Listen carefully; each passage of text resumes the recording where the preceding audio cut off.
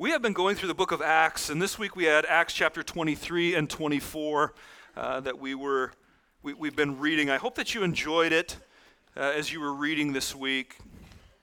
And I want to just share some of my thoughts with you this morning that I had while thinking on these and reading this week. You know, when I read the scripture, I'm often always looking for some theological nuggets.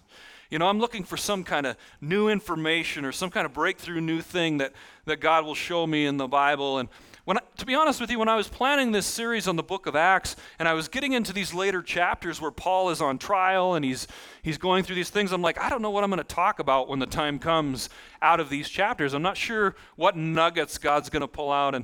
And so we'll see what God did this week for me and see if he does something for you as we go through these passages together. Acts chapter 23, verse 1 is where we're going to begin. Now we need to pick up the story, and if you weren't here with us last week or in recent weeks, kind of what's going on here is Paul has returned to Jerusalem. So keep in mind, this is about in the neighborhood of 25 years after Jesus died on the cross. There's been quite a bit of time that has gone by. You know, when you read through the Gospels and then you jump into the book of Acts and then you read it in just a matter of hours, really, you kind of go, how much time went by? It's actually about 25 years has gone by.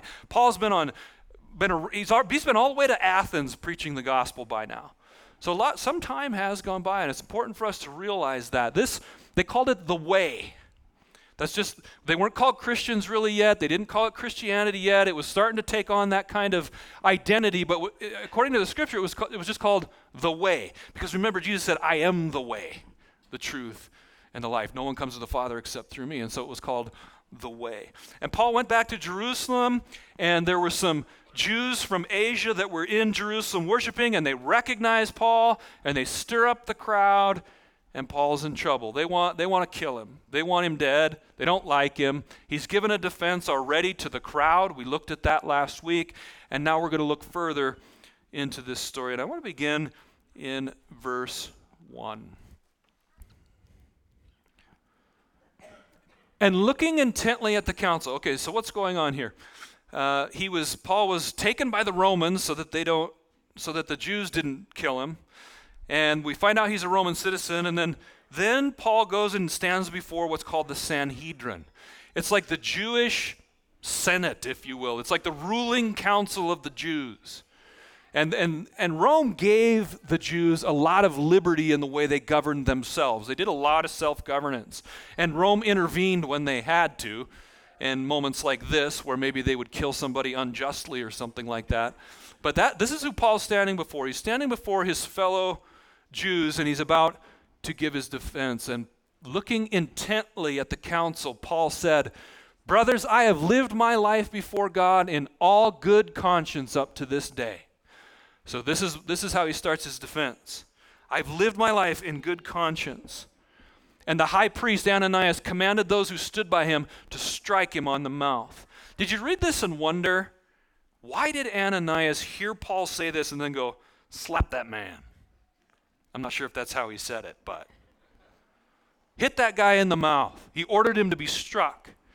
Now here, Ananias is the high priest. He's kind of the leader of this whole council. And what he hears Paul say is, I'm living rightly. I've done the right thing. But they all know that Paul is following this way. And he's stirring things up, and they don't agree with him. And he immediately feels like Paul's lying. He has not lived good. He's lived according to this other crazy idea and this Jesus figure whom we crucified under his predecessor.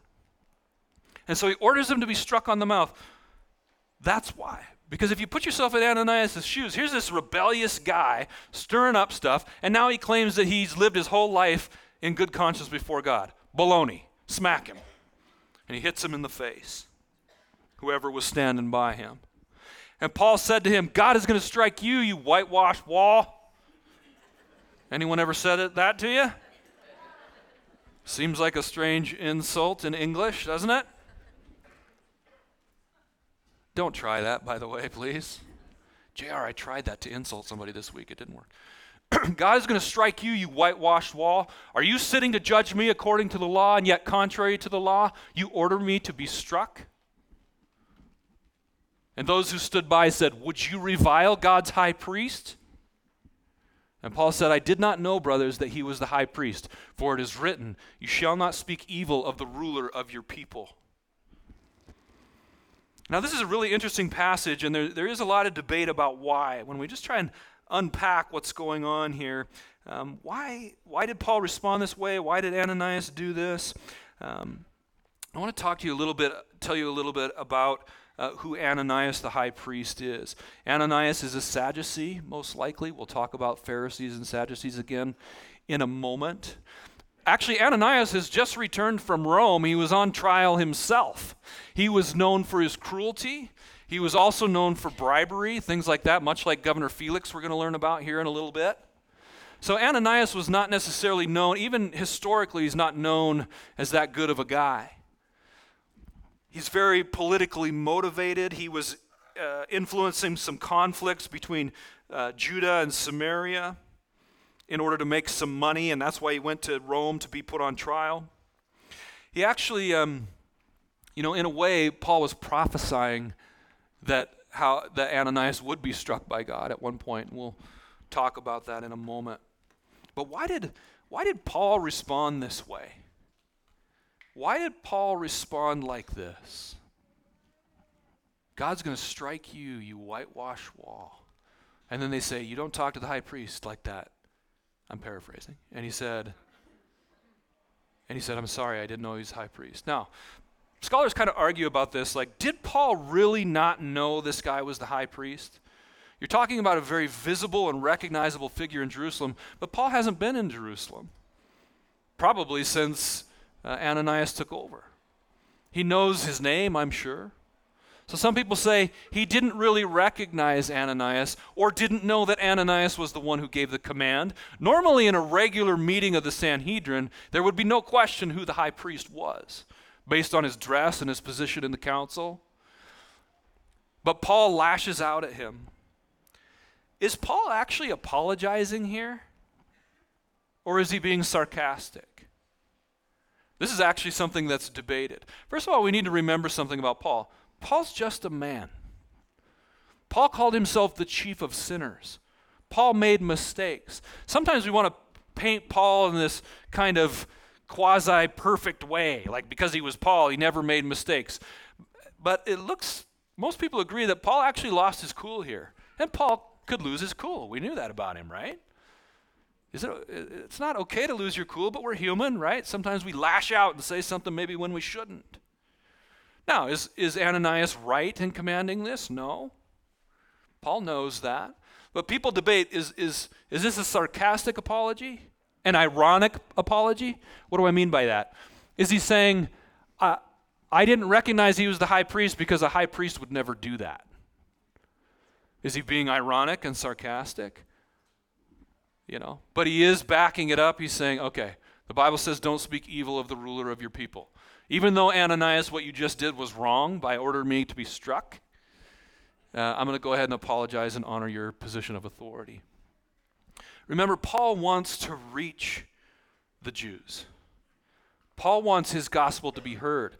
I mean, if you think about this, Paul has already been beaten and stoned and all kinds of things trying to preach the gospel to people. I mean, just before this, he's got this angry mob at the temple, and they give him the opportunity to speak, and what does he do? Gives his testimony. He wants to reach people. He's not trying to defend himself for a legal purpose, although there's a thread of that in here. He's wanting people to hear his story. He's wanting people to hear that Jesus is the Messiah. The Jews were looking for a Messiah, and Paul wants to reach them with this good news. So every opportunity he gets, he's delivering that message, even in front of the people that hate him. He's really wanting to bring this message. And so here he has this opportunity. I think it's important to remember that when you kind of go, why did Paul apologize? Why don't you put yourself in Paul's shoes for a moment? I don't know, he's probably handcuffed or something, I would guess. He's arrested, if you will. And he's standing there, and he says, brothers, I've lived my life in a good conscience before God, and somebody hits you in the face. How would you react? I joked about this a few weeks ago, But, let's just say we lived in a different time or place, and as soon as the service is over, the police drag me outside and start beating me. How would you feel about that? Or they grabbed you and drug you outside and started beating you. Would you respond with the noble character that Paul often did? Even though he lashes out in his moment against the high priest. And I'm not sure he's even wrong in doing so. But he still humbles himself. He's being falsely accused. His life's on the line. And he still humbles himself in this moment. That blows my mind. Sometimes when we read the Bible, I told you that I'm always looking for like some theological breakthrough nugget. But sometimes it's just the story we need to hear that inspires us and reminds us and motivates us about who we are as believers. So Paul makes his apology. Some people say that Paul had such bad eyesight he couldn't tell that it was the high priest. You ever heard that argument before? Have you ever even thought about it before? Well, Paul, when he's writing in his letter to the Galatians, he says, "See with what big letters I write you in my own hand." So a lot of times these guys, when they're writing letters in the Bible, they're talking while someone else is writing. So that becomes a problem when they're trying to determine authentic authorship and things like that. That becomes a challenge. But the letter to the Galatians, Paul wrote himself by hand, and he jokes about it, saying, "Look at how big of letters I write in my own hand." Well, people are like, "Well, he was probably farsighted then. He's like some of you and needs reading glasses." I'm not teasing you because I'm concerned I might be there very quickly myself. But you know how it is with reading glasses. You got to get those glasses on to magnify, and it needs to be big so you can see it. People say Paul must have had some poor eyesight. But here's the thing. If Ananias is sitting over there and I'm sitting here and I'm farsighted, I can see him fine. Or maybe he needed bifocals. I don't know. Maybe we're getting into a subject we don't need to worry about today. But it is one of the things that comes up in conversation about Paul.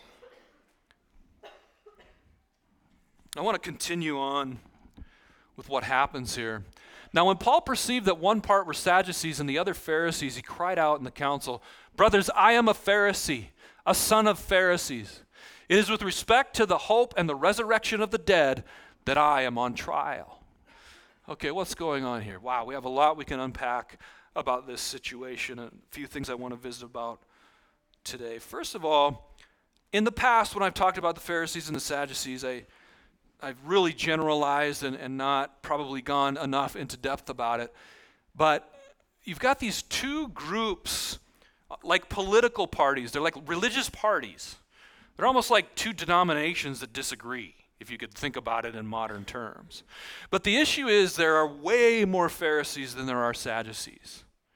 And there's major differences in their theology. There's major differences in the way they live. And I want to unpack some of that for us today because I think it can give us some instruction on our own lives about how we live. One of the things about, and the reason Paul's bringing up the resurrection of the dead, and as a Pharisee, is that the Pharisees believed in a heaven and a hell. They believed in angels and demons. They believed in the resurrection of the dead to face judgment. They believed that was coming. So in those ways, we would be very much like them in our beliefs. Now, there are other things I'll get into in a minute that were different. The Sadducees did not believe any of that. They believed when you're dead, that's it. So they're very sad, you see. Come on, you've heard that before. You've heard that before. They're very sad, you see, and that's how you remember. I mean, I'd be sad too if this is it. But it also explains some of the things about the way they lived. Now, and so in that way, I've often talked about, I've compared it to modern Democrats and Republicans or conservatives and liberals. That's not really accurate. It doesn't really carry over very well. Because actually the Sadducees were very, very conservative in one way. They only believed in the Torah. Do you know what the Torah is? They only believed in the 5 books of Moses. They only believed in Genesis, Exodus, Leviticus, Numbers, and Deuteronomy. That was their Bible. They didn't believe in the prophets. I mean, it's not that they didn't believe them, but they didn't consider it Scripture necessarily. And so they were very strict with the laws of Moses, which is very ironic considering how they lived. But just theologically, that's what they did. The Pharisees were kind of on the opposite end. In some ways, they were more religiously liberal because what they did is they They believed in the Torah, they believed in the prophets, much like we do, but they also took the oral traditions as scripture. And they began to add all of these additional regulations in order to be perfect before God. And so they took liberty to add to what God had instructed. Now, Jesus gets after them for this big time, doesn't he? If you know some of the stories of Jesus rebuking the Pharisees, you know he was on their case about the way they handled people. I want to look at one of those this morning. We'll come back to the story. But woe to you, scribes and Pharisees, hypocrites, for you shut the kingdom of heaven in people's faces. For you neither enter yourselves nor allow those who would enter to go in. How would you like this rebuke from Jesus? Youch. But what is he getting at? He's on their case because they've created such an intense religious system that they themselves can't even fulfill it.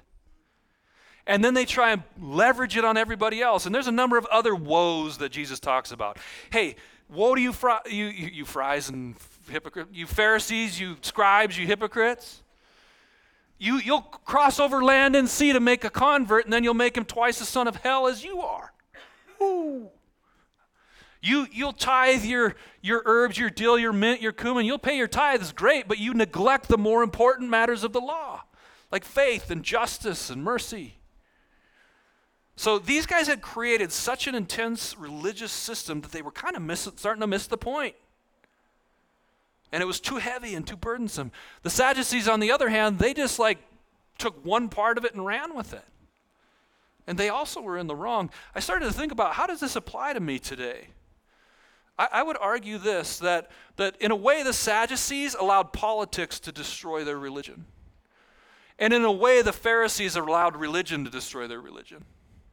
And we can see the same kind of examples today in the world all the time. When we get super religious, we start to miss the point of what Jesus actually did. And it becomes more about our customs and more about our systems and more about crossing our T's and dotting our I's and dressing the right way. How many of you are offended I didn't wear a tie today? Hopefully nobody. But we start to do that, right? It's more godly if you wear a tie when you preach. I wanted to wear my tennis shoes today, and my wife's like, you can't preach in tennis shoes. Oh, okay, I kind of agree. I agree. But it's not because of a religious reason, because God's offended by tennis shoes. Right? We do that. We can become so ultra-religious, we do exactly what Jesus said when he said, you strain out a gnat and swallow a camel. Gnat, camel. You miss the bigger point. But at the same time, the Sadducees, what happened with the Sadducees is I don't know what their thinking exactly was, but I don't know, if I thought that when my life was over, that's it, who cares? Then I would have a tendency to live a little more selfishly. And they did. They were in cahoots with Rome. They were by far the minority. They were the wealthy class, and they were the ruling class. The Pharisees were much more the religious people of the people. And they had all their extra stuff. And then the Sadducees were much more political, much more wealthy. And in fact, Ananias has such strong connections with the Roman government here. I mean, he's a very wealthy man. Powerful and cruel even. And this is how the Sadducees operated. So they had adopted lots of Greek thinking, lots of Roman thinking. They liked the Romans. And what happens later, maybe you don't realize, some of you understand that by 70 AD or so, the Jewish temple gets destroyed. We're right around 57 to 60 AD here. So we're just a few years away, actually about 6 years away from the first Jewish-Roman war. We're this close. So tensions are high in Jerusalem. The people want their own identity. The ruling class likes Rome because it's made them wealthy and comfortable. Isn't that interesting? I think we kind of do that too. If I'm wealthy and comfortable, I'm less likely to pursue change. So the Sadducees, they're this wealthy ruling class. They've adopted all these Roman customs. They're working with the Roman government. Rome clearly has dominance over the Jews at this particular point. But remember, Paul says, God will strike you, you whitewashed tomb. Well, just a few years later, when the first Jewish-Roman war starts, Ananias has to flee, right? Because he's a Roman sympathizer. They find him in an aqueduct and killed him. So these guys got theirs later, not very long from now. They didn't know that, but you have the benefit of knowing that now. So you can understand now in this Sanhedrin situation where Paul is giving his testimony, cries out, you understand why it's suddenly. So why does he say this? It's because of the resurrection of the dead. Paul's thinking, I've got Jesus resurrected from the dead. I'm going to preach him, but I understand this is going to cause some issues. So he cries out, it's because of the resurrection of the dead I'm on trial. Well, immediately the Pharisees go, hey, we believe in the resurrection of the dead. And the Sadducees go, no, we don't. It's like a session of Congress or something here. Well, Paul knows this. He's pretty clever. And when he said this, a dissension arose between the Pharisees and the Sadducees, and the assembly was divided. For the Sadducees say there is no resurrection, nor angel, nor spirit, but the Pharisees acknowledge them all. Then a great clamor arose, and some of the scribes of the Pharisees' party stood up and contended sharply, we find nothing wrong with this man. He's one of us. I mean, they're totally wrong, but if you put yourself in the position of the Pharisees in this situation, some scholars speculate that the Pharisees begin to suspect that the Sadducees actually planted Paul in there to spark a debate so they could make their point. Basically saying, you Pharisees are just like Paul. You're with this way thing. You're way off. No pun intended. And so there's a political maneuvering going on here. There's suspicion of one another. Who is this guy? Why is he on trial? Hey, he believes in the resurrection of the dead. He can't be too bad. And they say, we find nothing wrong. What if a spirit or angel spoke to him? Because remember, he's just shared his testimony about Jesus appearing to him on the road to Damascus. He just shared it outside to the mob. And so they're thinking, well, that could happen. And the Sadducees are like, that doesn't happen. And when the dissension became violent, the tribune, he's kind of the Roman army ruler representative guy, afraid that Paul would be torn to pieces by them, commanded the soldiers to go down and take him away from them by force and bring him into the barracks. Again, the Romans have to intervene to save Paul's life. Now, I want to talk about Paul's heart here just for a second and just remind you.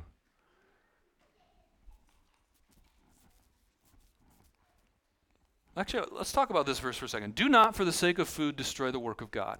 Everything is indeed clean, but it's wrong for anyone to make another stumble by what he eats. Now, this verse came to my mind, and it comes up quite a bit lately for us, but when I look at the Pharisees and the Sadducees, I look at the situation and I see the Sadducees, for the sake of their power and their comfort and their control, destroyed the work of God. And the Pharisees, for the sake of their traditions and their idealism and their unhealthy religiousness, destroyed the work of God.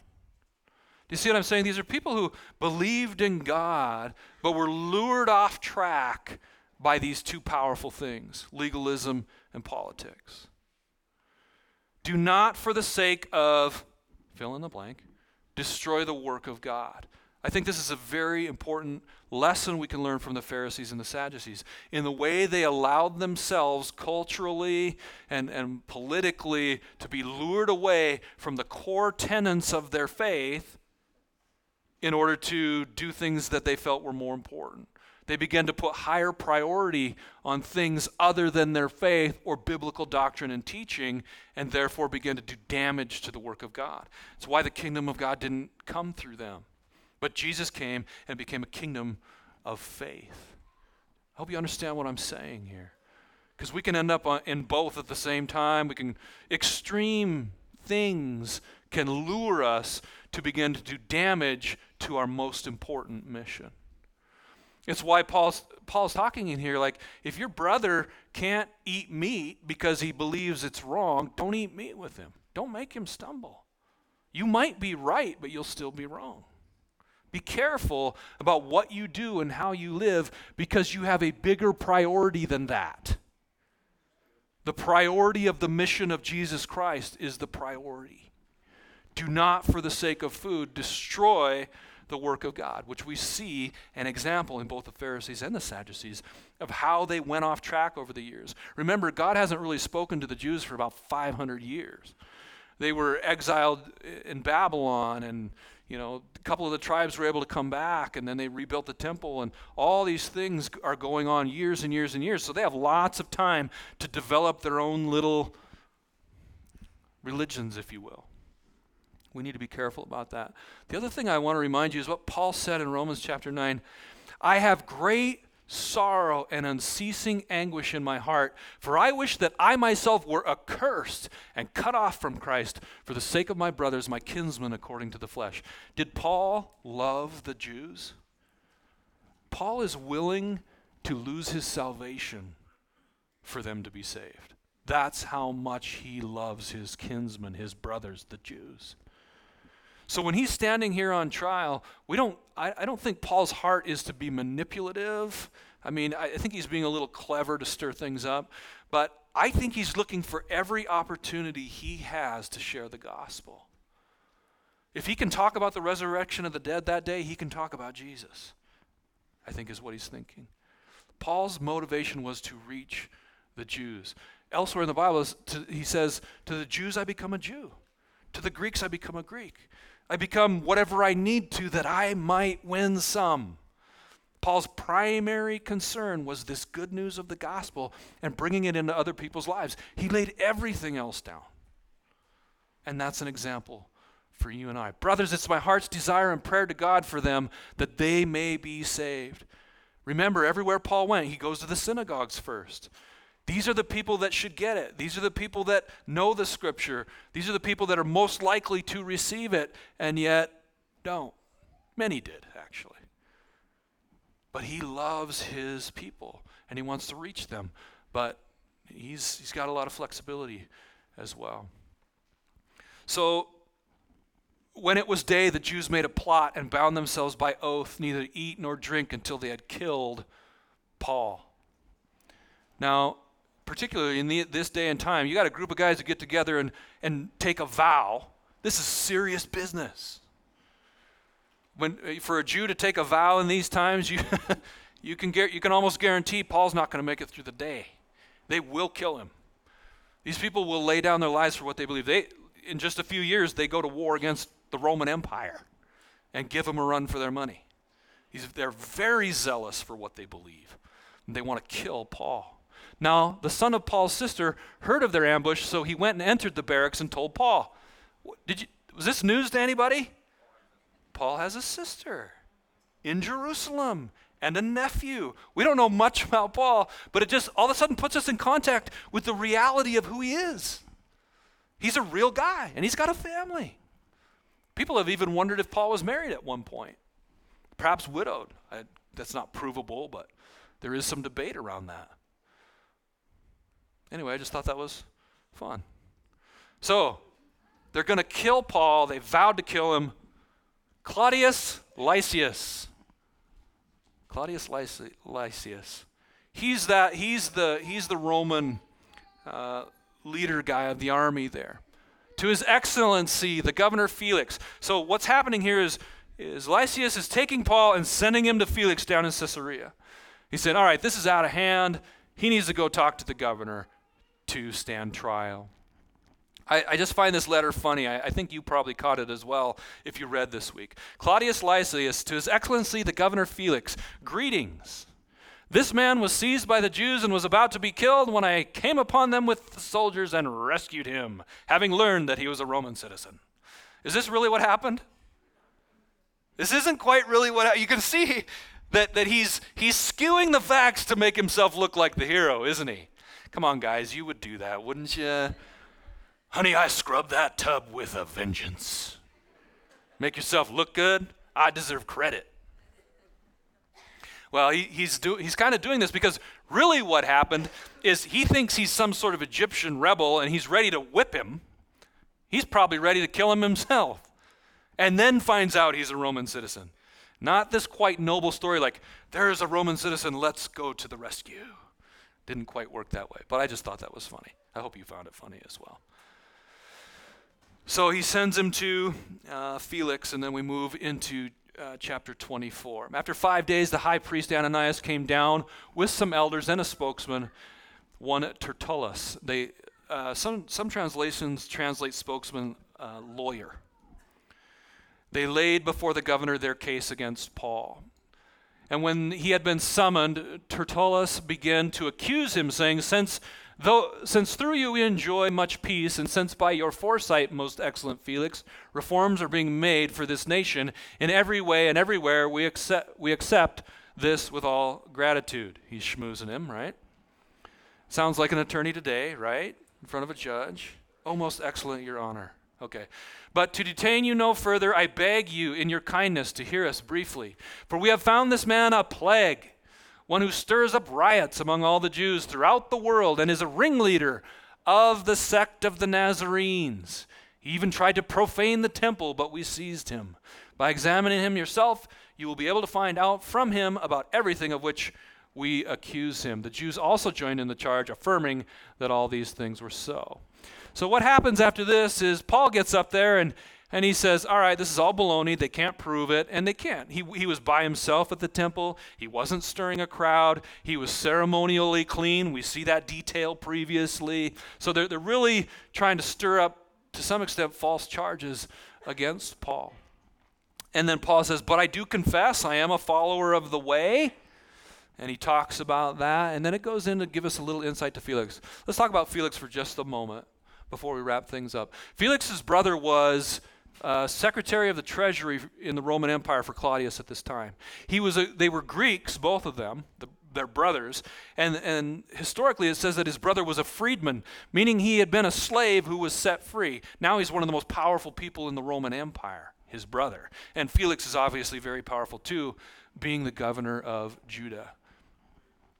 But Felix, having a rather accurate knowledge of the way, put them off, saying, when Lysias the tribune comes down, remember Lysias, he wrote the letter, I will decide your case. Then he gave orders to the centurion that he should be kept in custody, but to have some liberty, and that none of his friends should be prevented from attending his needs. His needs probably were sore too from all that walking. So, come on, are you with me? Don't quit your day job, JR. Become a comedian. So Felix is aware of the way. Remember, 25 years has gone by, 25 to 30 years since Jesus has been crucified. Felix knows about the way. He's heard the stories. They're not unknown. They've turned the world upside down according to the Jews. So after some days, Felix comes with his wife Drusilla, who was Jewish. Okay, this is really important. Remember back early when we were talking in the book of Acts when the apostle James is martyred? He's the first apostle to be killed. Remember that? And I started talking to you about the Herods. Did I put a goofy chart up there that no one can understand? Remember that? And talking about Herod the Great and Herod Philip and Herod the Tetrarch and Herod Agrippa the First and Herod Agrippa the Second. And we talked about that. Herod Agrippa II is the one who ordered James to be killed. And he comes up again later. Next week we'll be talking about him a little bit. Drusilla is Herod Agrippa II's daughter. Okay, she is part of the Herodian family. She's going to have a thorough knowledge of some of these things. She's going to know the Jewish laws. Her family is very connected to the Sadducees. Those kinds of things. Now, I don't think I'm reading too far into the text to believe these things. So Felix is married to a Jewish woman. He's going to have a lot of points of connection with what Paul has to say. And so after some days, he gets his wife, and they send for Paul, and heard him speak about faith in Christ Jesus. And he reasoned about righteousness and self-control and the coming judgment. So Felix is listening to all this. You almost get the impression he wants to know. Because he's alarmed. He gets alarmed when we get to this judgment thing. And he says, go away for the present. When I get an opportunity, I will summon you. At the same time, he was hoping that Paul would bribe him. So he sent for him often and conversed with him. He's got some mixed motives, it looks like to me here.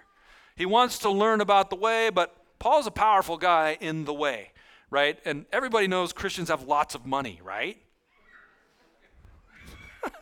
Don't quit your day job, JR. We told you that already. You're not funny. But he's thinking he's going to get a big bribe from Paul. And so for all this time, 2 years goes by that Paul is basically a prisoner with a lot of liberty here at Caesarea. Eventually, Felix is succeeded. In fact, Felix goes back to Rome. He's on trial himself. Felix is known historically for the bribery and all those kind of things. And desiring to do the Jews a favor, Felix left Paul in prison. And we'll learn more about Festus next week. What did we learn as we read this story? What can we glean? We see Paul's bravery and his courage in the middle of difficulty. We see, I skipped over it, but it does say that night when Paul, after the trial, Jesus stands by Paul and encourages him. Just like you've testified to the facts here, you're going to testify in Rome. It's like a prophetic word that Paul gets. He knows he's going to Rome. God is with us. It's just a reminder, he's with you. Jesus may not appear next to you and talk to you in audible form like he sometimes did. I hope he does, because I want to hear about it. But God is with you, just like God was with Paul. And Paul was on a mission, just like we're on a mission. We want to bring this good news, this powerful transformation of God into other people's lives. Paul, again, we've been talking about it for weeks and weeks and weeks, but he's an outstanding example to us of this. What else can we learn? There's so many things. Hey, don't be like the Sadducees and let your political alliances draw you away from the cause of the gospel, to prioritize something other than the mission of God. And at the same time, you look at the Pharisees and go, and don't let this hyper-legalist religiosity draw you away from the heart of the gospel and what God wants to do through you. There are great lessons that we can learn in looking at these guys as our examples. Would you stand with me? Are you with me? Are we ready to go out and live the mission? Come on, God is with us. We serve an awesome God, a God who answers prayer. Grab one of these small group things on your way out. Again, I would encourage you, if you're thinking, man, I just need to grow. I need to change. I need to take one step. Hey, we got our growth track stuff in here. We got a biblical foundations class we offer regularly. Look at joining that. You want to learn more about your gifting or your strengths. We've got a great growth track course about that. Take a look at those things. Let me pray for you, and we'll go on. Lord, thank you that you are with us. Thank you for your powerful Spirit that leads us. God, I thank you for every life in this room right now, that you know every one of them intricately and intimately. And you have purpose, and you have calling, and you have comfort and care for every one of them. Lord, I pray for every heart that it would be open to receive from you what you have for them. God, that they would be encouraged and motivated and restored and renewed. That, Lord, you love your children even more than people can love their own children. Sometimes that blows my mind. How could that even be possible? But Lord, you do love us. So I pray your blessing, the blessing of a father, on each one as they go, that they would draw near to you and that you would draw near to them. In Jesus' name, amen. Amen. If you'd like to receive prayer this morning, please come up and visit our prayer team. For anything at all that you want to receive prayer for, come talk to Ryan and whoever else will be up here. Otherwise, we'll see you next week. Have a great week.